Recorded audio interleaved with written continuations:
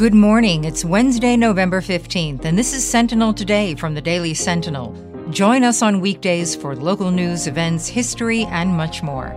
This episode was brought to you in part by Bank of Utica, in a league all of their own. Today, a heartwarming story from the Oneida County Sheriff's Office. They've just introduced their newest and undoubtedly cutest member. First, here are a few other stories that you should know about.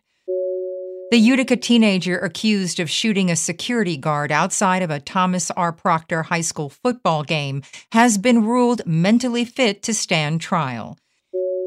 The victim in the Utica homicide on Eagle Street from Saturday has been identified as 26-year-old Neko Rayton.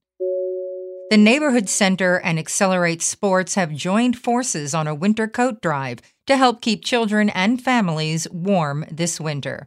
For more on all of these stories, visit ursentinel.com. Before we begin, a quick message. Hi there, everybody. I'm Joe Kelly. I'm a columnist for the Daily Sentinel, and I'm from the Oneida County History Center. Saturday Globe, National News in Color, is now on exhibit at Oneida County History Center.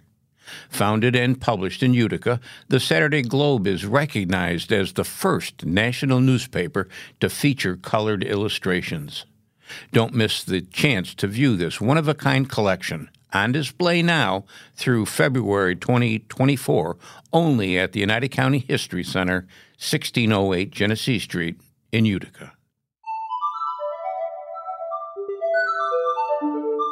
Now our feature story. A heartwarming story from the Oneida County Sheriff's Office. They've just introduced their newest and undoubtedly cutest member, Addie, a delightful 9-week-old golden retriever puppy.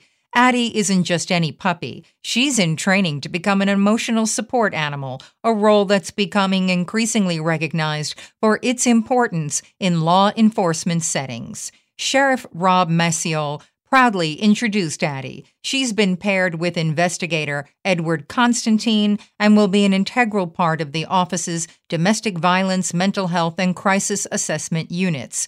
Sheriff Maciol emphasized the comforting presence animals, especially dogs, can provide to children who are victims of crime or anyone going through a crisis or mental health issue.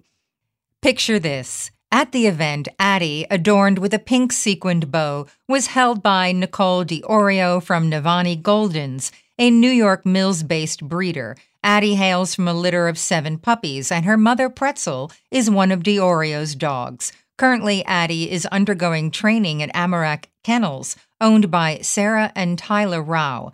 The focus is on socializing her and getting her accustomed to being around people, a crucial step in her journey to becoming a certified emotional support animal. Here's an interesting tidbit about how Addie's introduction came to be. A few weeks ago, Sheriff Maciol and some staff members were discussing their wish to have an emotional support animal for the sheriff's office during lunch at Marlog.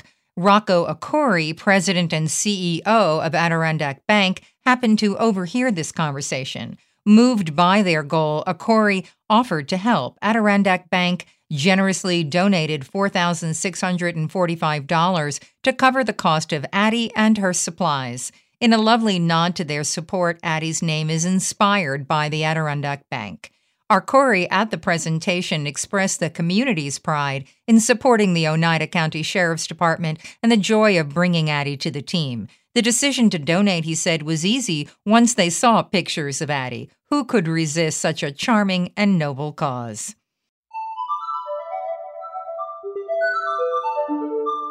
Next. Anyone looking to shop local or shop Rome first this holiday season is welcome at the annual Holiday House Vendor and Craft Fair at the Rome Art and Community Center, a 2-weekend event with more than 40 vendors selling handmade items and locally produced treats.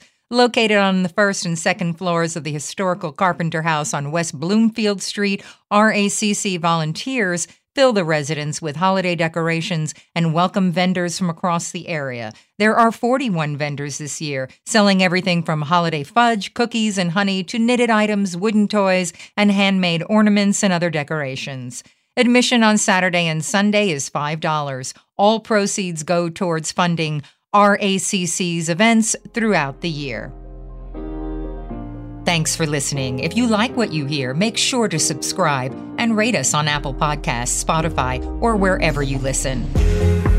And for more on all these stories, visit us at ursentinel.com.